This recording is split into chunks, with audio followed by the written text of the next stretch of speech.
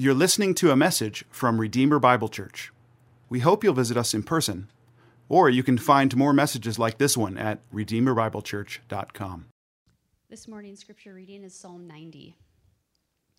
A prayer of Moses, the man of God. Lord, you have been our dwelling place in all generations. Before the mountains were brought forth, or ever you had formed the earth and the world, from everlasting till everlasting, you are God. You return man to dust and say, "Return, O children of man." For 1,000 years in your sight are but as yesterday when it is past, or as a watch in the night. You sweep them away as with a flood. They are like a dream, like a grass that is renewed in the morning. In the morning it flourishes and is renewed. In the evening it fades and withers. For we are brought to an end by your anger. By your wrath we are dismayed. You have set our iniquities before you, our secret sins in the light of your presence. For all our days pass away under your wrath. We bring our years to an end like a sigh. The years of our life are 70, or even by reason of strength 80. Yet their span is but toil and trouble. They are soon gone, and we fly away. Who considers the power of your anger and your wrath according to the fear of you? So teach us to number our days, that we may get a heart of wisdom.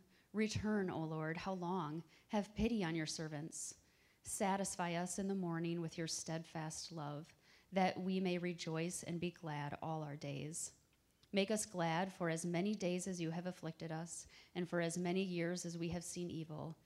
Let your work be shown to your servants, and your glorious power to their children. Let the favor of the Lord our God be upon us, and establish the work of our hands upon us. Yes, establish the work of our hands. This is the word of the Lord. Please be seated.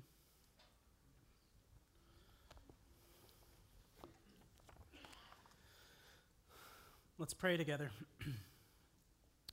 Lord, you are our refuge and strength, and we trust in you this morning. Be our teacher now as we come to your word,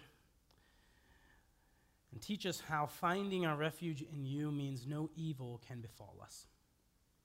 Steady our hearts this morning by your word. We pray this in Jesus' name. Amen. This past week, Krista, Lily, and I returned to my childhood home in Wisconsin. And there was a moment where my mom turned to me and asked me to go to the grocery store. And it's like I just took a step back in time 10 or so years. I don't know if you've had a moment like that when you return to your childhood home, but all the memories sweep back. Like C.S. Lewis noted, speaking of home conjures up images, a way of life with all of its sights, sounds, smells associated with your home. You know, our earthly homes orient us. They provide a shelter for a somewhat painful world outside. And as we come to another year, it looks as though our society is more divided, scattered, and rootless than ever before. It's like we don't know where we are anymore. We've lost our sense of place, as one writer says. The foundation is no longer under us, and we face what we think is times of uncertainty. That'd be a good tagline maybe for 2020, times of uncertainty. And so we need a place to rest. You and I do. A place to find security, to find meaning, to find where we belong, and a place to be where we can be safe with who we truly are. Friends, you and I need a base, a home that will last forever, a home that will never let you down. And amid the changing times around us with turmoil, loss, and weakness, we need a home. And the truth this morning is you can have a home, a lasting home, which is why I want to look this morning at Psalm 90. So if you're not there already, I invite you to turn in your Bibles to Psalm 90.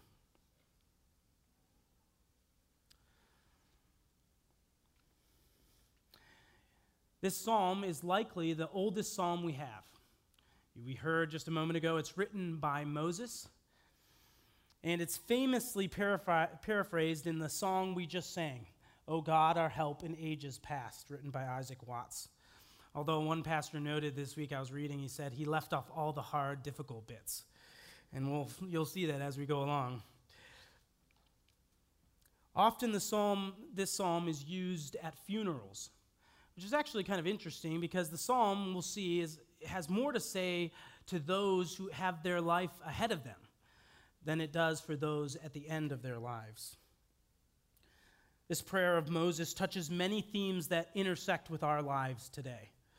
It contrasts God's greatness with human smallness, divine grandeur with human frailty, and God's permanence with life's brevity. And although we don't know when exactly it was composed, we know that God's people had been afflicted. It could be in Egypt or in the wilderness. God's people had endured chastisement, God's discipline. We see that most clearly in verse 15 if you just look down. Verse 15, make us glad for as many days as you have afflicted us. And it's written to those who have no earthly place to call home. You know, God's people have always been exiled, and today we find ourselves as exiles. This world is certainly not our home. It's not safe and it's not lasting. It's passing away, and it's filled with suffering and hardship. And in light of this, we want to consider Psalm 90. For Moses tells us that God's people have always had God as their dwelling place, a home in the midst of pretty terrible and transient times in Egypt and in the wilderness. But the same is true for us today. God's people have a lasting home. Do you believe that? God's people have a lasting home. My hope this morning is for all of you, whether or not you've experienced pain or suffering or the cares of this world are weighing down on you, that you this morning will experience great assurance as you enter another year.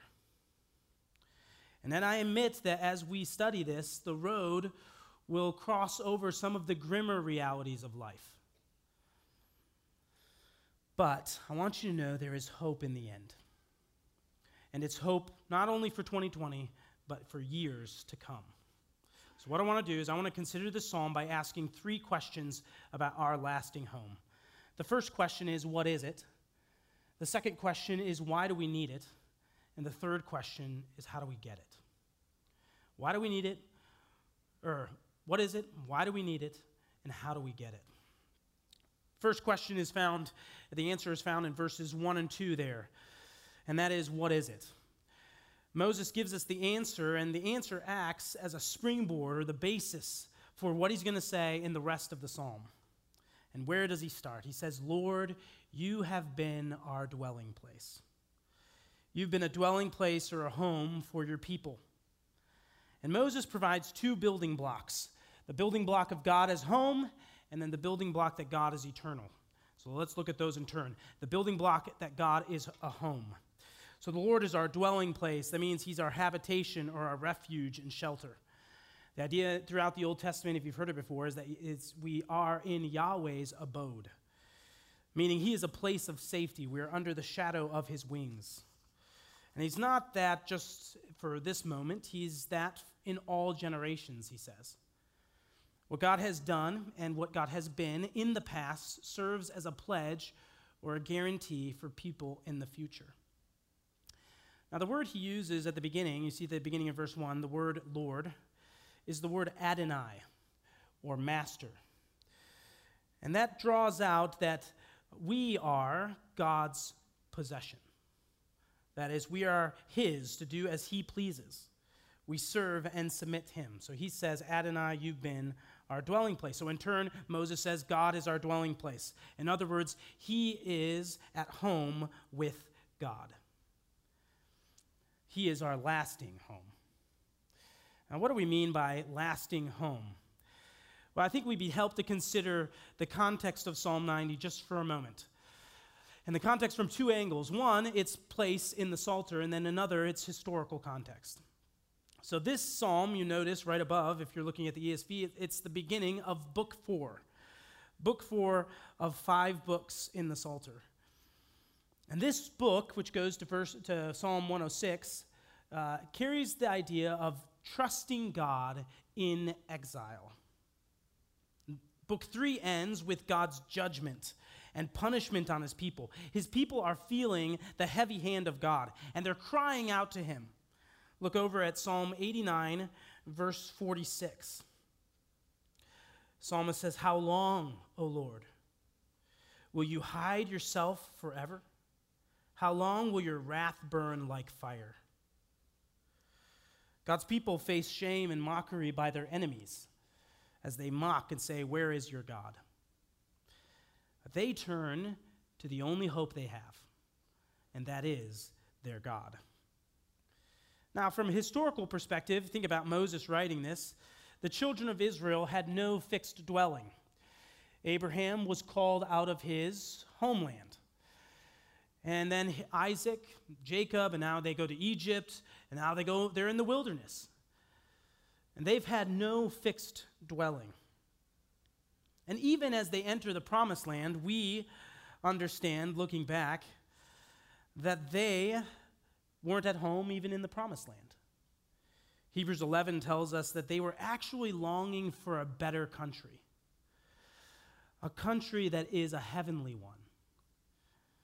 Their hopes were in God, their home. You see, God is an oasis of refreshment for his people who are in exile. And when we come to the New Testament, we find that we too, as Christians, are exiles. The New Testament calls us sojourners, strangers on earth. And Christians are described as having two homes in the New Testament. A home in your locale, like Colossae or Philippi. Or for us, you have a home in Minnetonka or Plymouth or wherever you live in the metro. And you have a home in Christ. So as we read this first verse, we should sense the wonderful truth of our union with Christ. He is our home, and we abide in him as believers. So that's the one building block. God is our home. The second building block is verse 2, and that is God is eternal. God is eternal. He's our eternal home, as Isaac Watts put it. Again and again, the Bible's answer to our needs lies not in us or in our world, but they lie in God himself. So Moses leads us to the rock, the character and greatness of God. Look at verse 2. Before the mountains were brought forth, or ever you formed the earth and the world, from everlasting to everlasting, you are God. You know, it's amazing to me that I have serious people, friends of mine, who are serious around our city that say the solution to our problems lies in ourselves, or maybe in our environment. And I was struck with the words of Kevin DeYoung this past week, that he says the problem with this thinking is if we're really honest. If we're honest, we don't always like what we find. When we look inside ourselves, we're people who are wrestling with one another and wrestling inside ourselves. The answer is not in ourselves. In fact, Moses says the opposite. God is outside of time and space. You see that with verse 2, right? He was here long before creation. I mean, he says before the mountains, the most immemorial thing, the things that are very old, even before them. And then he says he'll be here long after creation is long gone. He is from everlasting to everlasting. This great God, beyond what we can truly fathom, is our eternal home, our lasting home for believers. So this seems significant, especially in light of what Moses goes on to say. We'll see in just a moment. Moses doesn't shy away from the tough parts of life. But if you and I are going to face the difficult parts of life, in this coming year and years to come, we're going to need a lasting home. Life with all its uncertainty, its shortness, failures, and death. We ask the question, how can we bear these things? It's impossible for us just to handle them all on our own. Now, it's important to point out at the outset of this psalm that in order for you to say that the Lord is your dwelling place, a reconciliation has to take place. What's very clear is Moses is a believer, and he's writing to other believers. In order for us to say, Lord, you have been our dwelling place, we have to have peace with God. We have to find our home with him in the first place.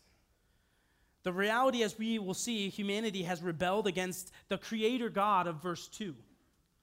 It's denied its creator and faces the penalty of that rebellion, death. And without Christ, you are hostile to God, and thereby you cannot be at home with him. You need to make peace with God, and peace with God means you can only make it on his terms. And that is that you submit to him as Adonai. And you turn from your sin, and you trust in his Son as the only way to find lasting peace with God.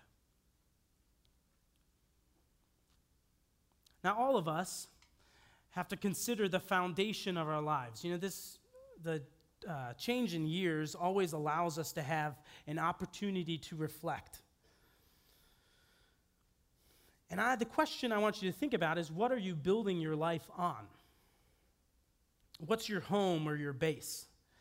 What hope do you have that you'll actually change in 2020?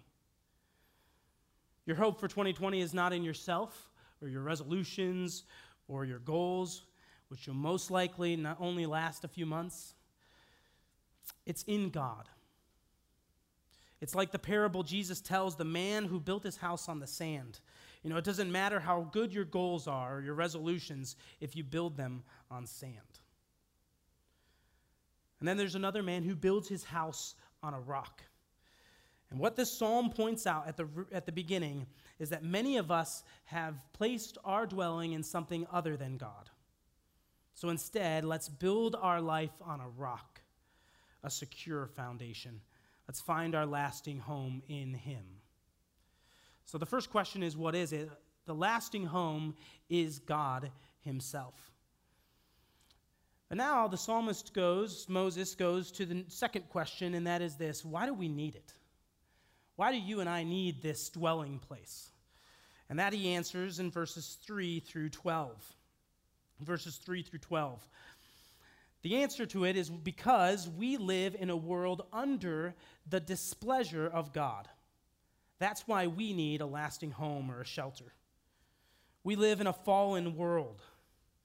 That's what we find in verses 3 through 12. And in these verses, Moses gives us several reminders, indicators that we experience in our world. And if we're honest, we can't really dispute any of these reminders as he goes along. The first one is something we all face. We live under its shadow, and that is this: death is inevitable. Death is inevitable. Death for each one of us here is inescapable. What does he say in verse 3? Look at verse 3. You make mankind return to dust. He says, return, O children of man. This is difficult language for us to hear.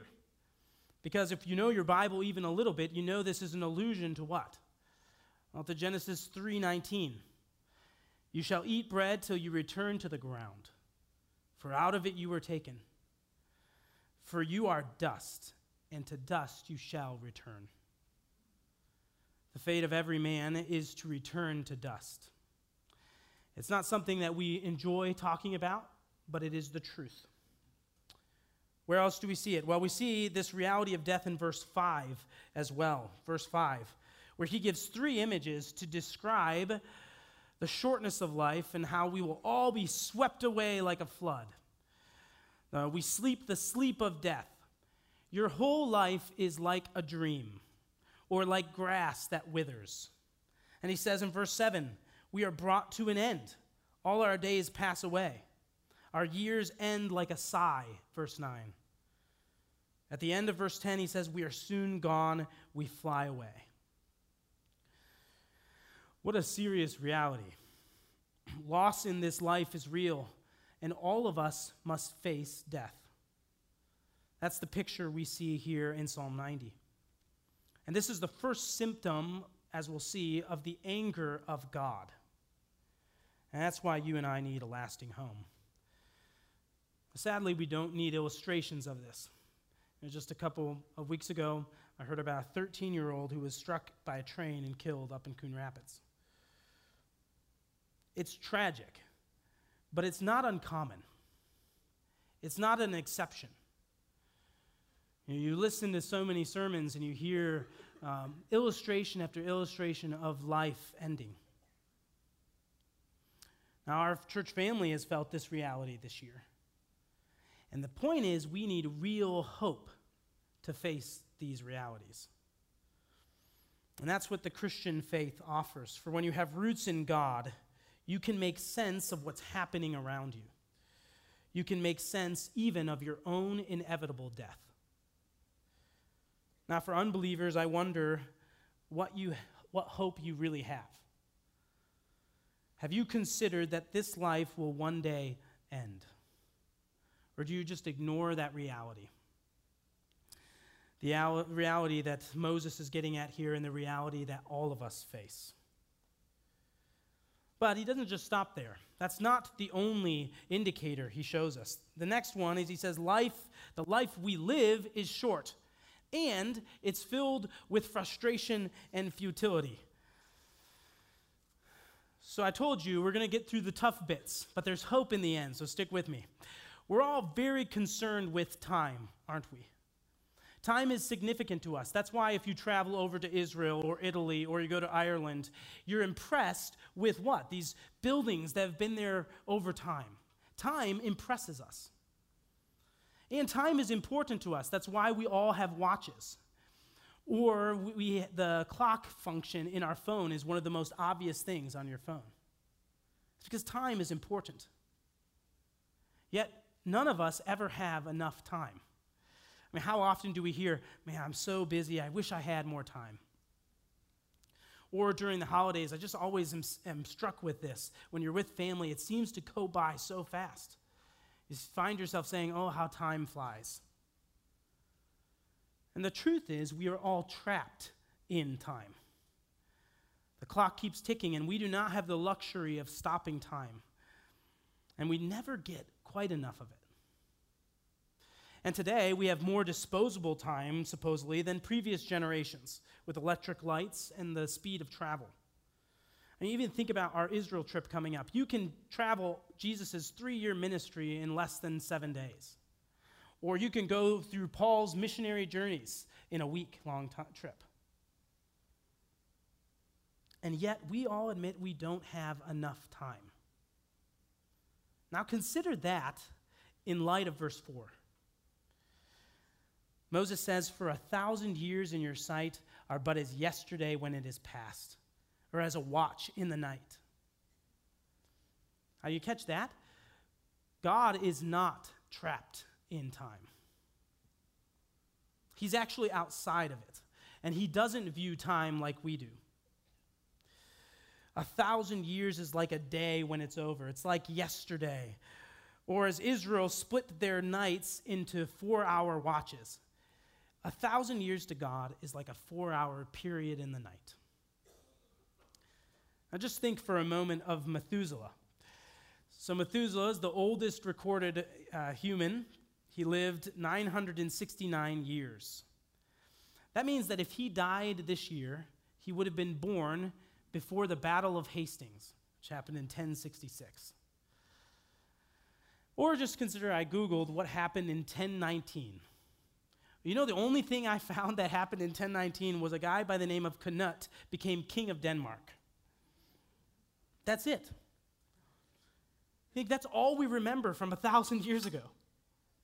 And yet to God, that's like it's yesterday. That's what Moses says. Thought about what does that mean about God? Well, it means, first of all, he's not impressed with time. But it also says a lot about us and the importance of time. It's not so much, the importance of time is not so much in its length, in the many years. No, it's in its content. It's what you do with the time that you have. And even so, Moses says life is short. Look at verse 6. It's like grass. In the morning it flourishes and is renewed. That's, for us, you may not catch this, but you live in an arid climate where the grass actually sprouts up in the morning, and nowhere to be seen, sprouts up, and then it dies as evening comes. That's what he says your life is like. It's like James using mist on a lake, Lake Minnetonka, the mist on the lake. It's there for a moment, and then it's gone. That's your life. Life is short. Do you feel that? Not only is it short, but human existence is fraught with frustration. Look down at verse 10. The years of our life are 70, or even by reason of strength 80. Yet their span is but toil and trouble. They are soon gone, and we fly away. It's like he's pulling out his Ecclesiastes side. That speaks to frustration and futility, and it's linked to the bitterness of a short life.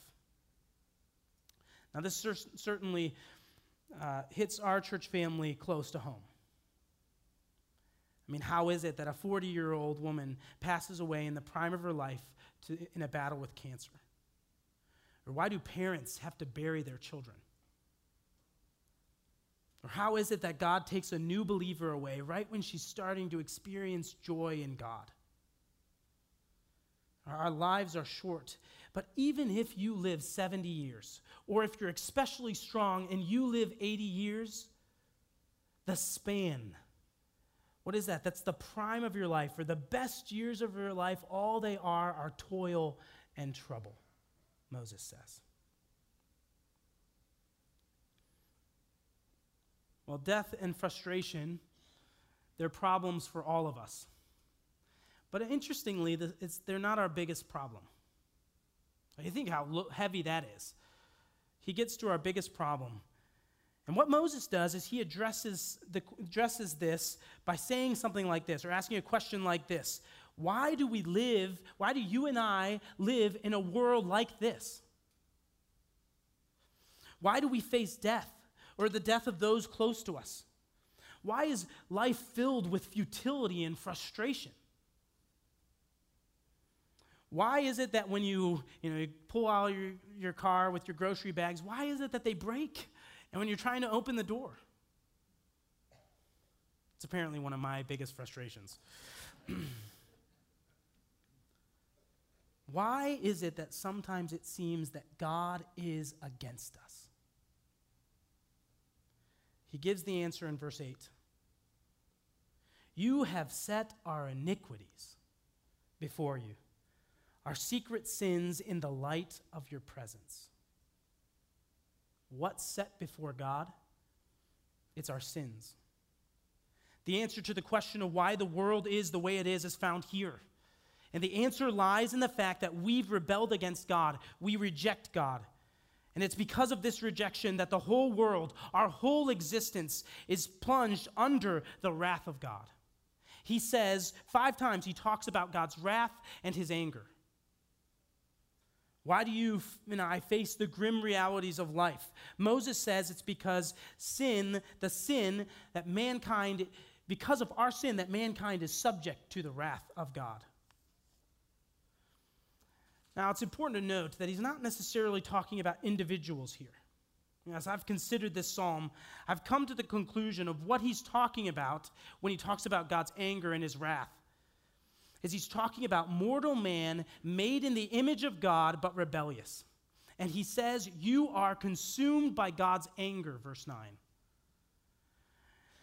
The reality is that due to man's sins, we are enemies of God.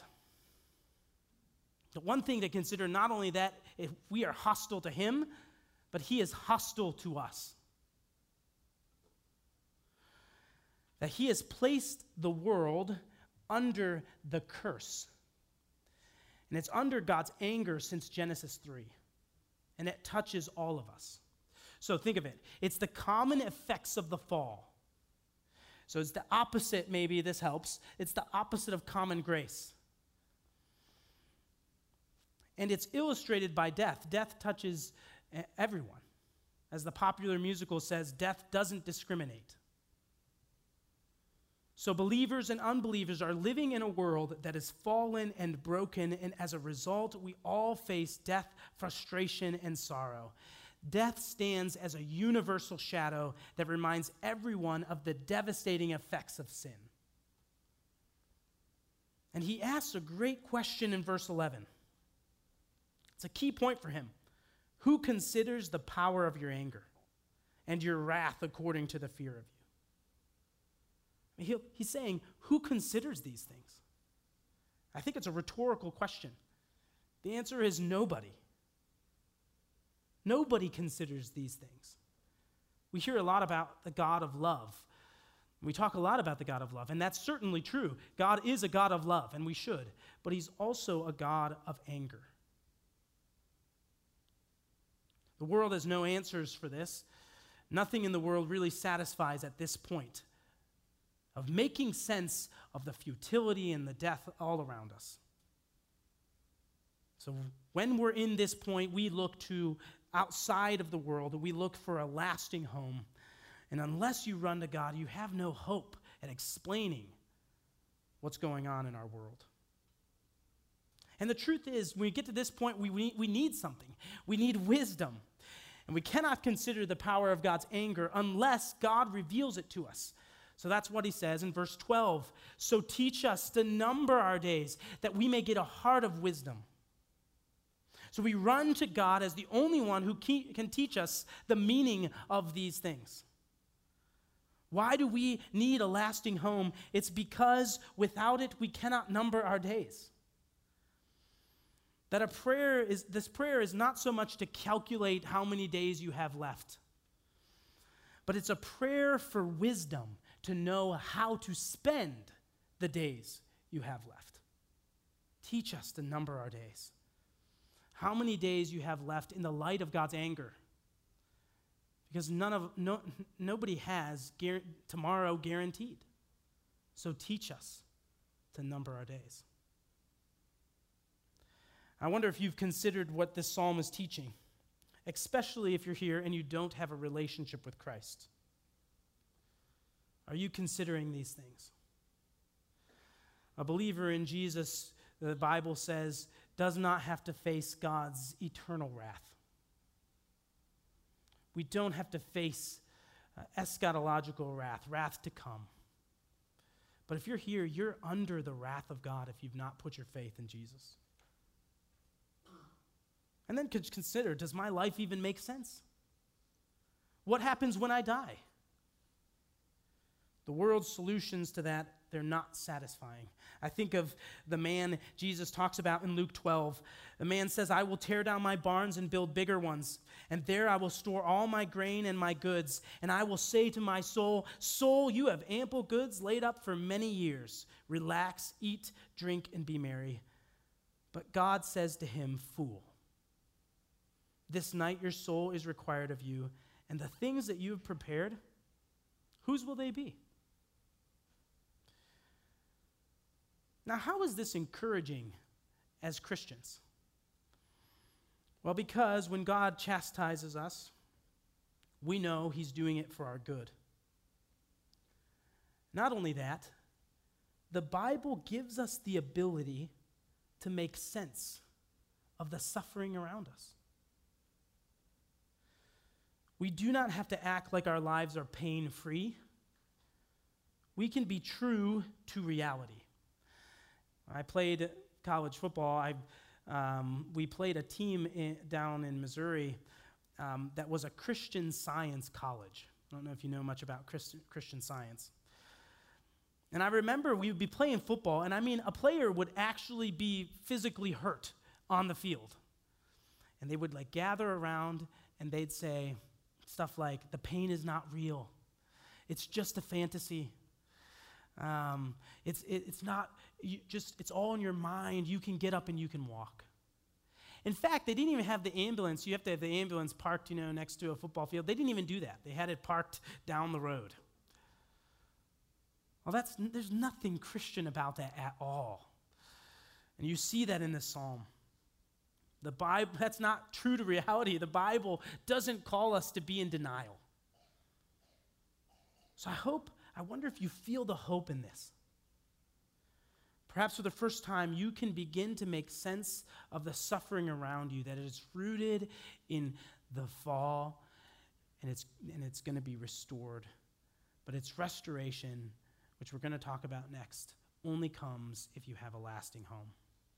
All right, so what is our lasting home? It's the Lord our God. Why do we need it? Well, we live in a fallen world. And the question we want to answer is, how do we get it? How do you and I get a lasting home that will help give us strength and security for years to come? The answer to that question is in the final verses, in the prayers that we're going to look at in just a moment.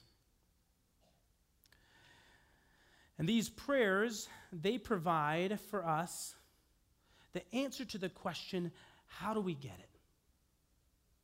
We get it by running to God, by trusting in Him.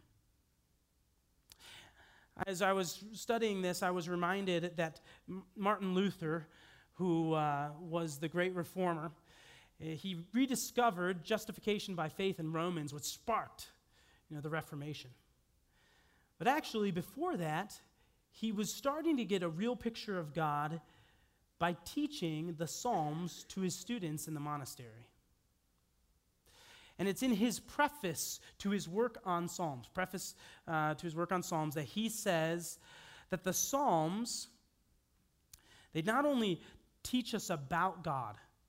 In the Psalms, not only does God speak to us, but in the Psalms, we speak to God.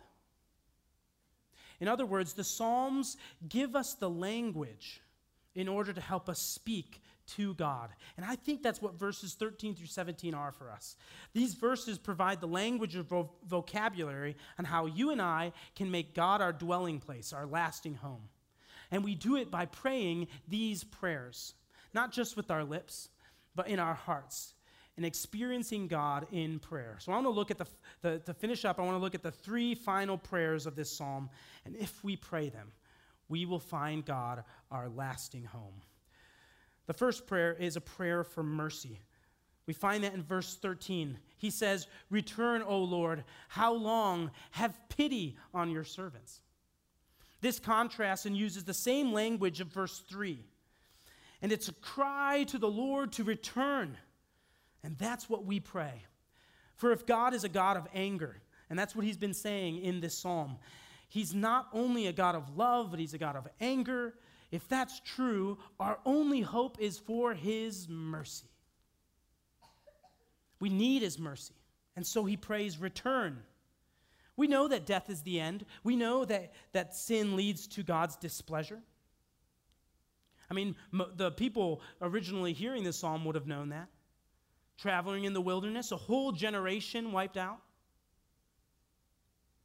But their hope is in God's mercy. How long, O Lord? How do you and I make God our lasting home? It's by praying that he will return to us, that he'll come back to us. That's a good definition of mercy. Come back, O Lord. It's God coming back to us, those who have rebelled. The world is a horrible place, and sometimes it can seem futile, so we need him to return and set things right. Maybe that you find yourself here away from God. Perhaps this prayer should be on your lips. I want to encourage you today, ask God for his mercy. Say, Lord, have pity on me. Have pity on us. It's interesting, he says, how long? That's something interesting in a prayer, in a psalm that's all about time. We know we don't have time, so we cry out, how long? We need God to act. I think this is something that Christians always feel. We don't want to waste our lives, so we pray, how long, Lord? Please have mercy. And that's the first prayer. The first prayer is a prayer for mercy. The second prayer is a prayer for joy, and that's in verses 14 and 15. He says, satisfy us. Satisfy us in the morning with your covenantal love. That's a love that will last. Verse 9 talks about things that are not lasting or coming to an end. But the love of God is lasting. He is a lasting home. And the result of that love poured out on us is joy and gladness. Moses knows that it's God himself that brings joy and gladness.